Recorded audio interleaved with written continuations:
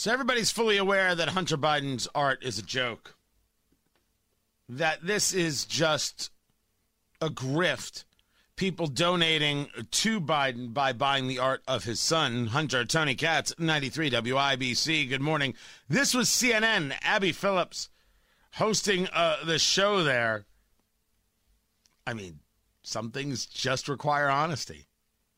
An Pulitzer Prize-winning art critic says that he thinks that Hunter Biden's art is kind of like a cafe painter. He says you wouldn't, unless you were related to the artist, spent more than $1,000 on it.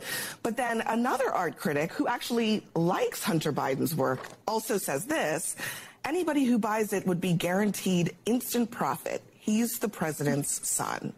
So obviously this is a problem, an ethical problem, one of optics, but also just from a practical perspective. That is correct.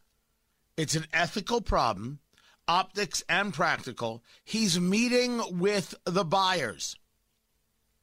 Oh, he's not negotiating price, according to Jen Psaki, who and even in this, I do feel bad for her. Or even in this, specifically this, I feel bad for her. I don't think she's signed up to have to run interference for Hunter. But the fact that she's willing to do so says a lot about her. Oh, yeah, it was Sarah Huckabee Sanders who was the bad one. Sure, whatever they say. Blah, blah, blah, blah, blah, blah, blah, blah. It's a grift. It's a scam. Hunter Biden, the artist. I'm not saying the guy can't paint.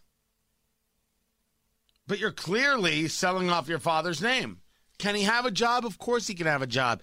If he had been an artist, it wouldn't be a conversation or a question. My advice to him is to get back into the natural gas world. You're such an expert.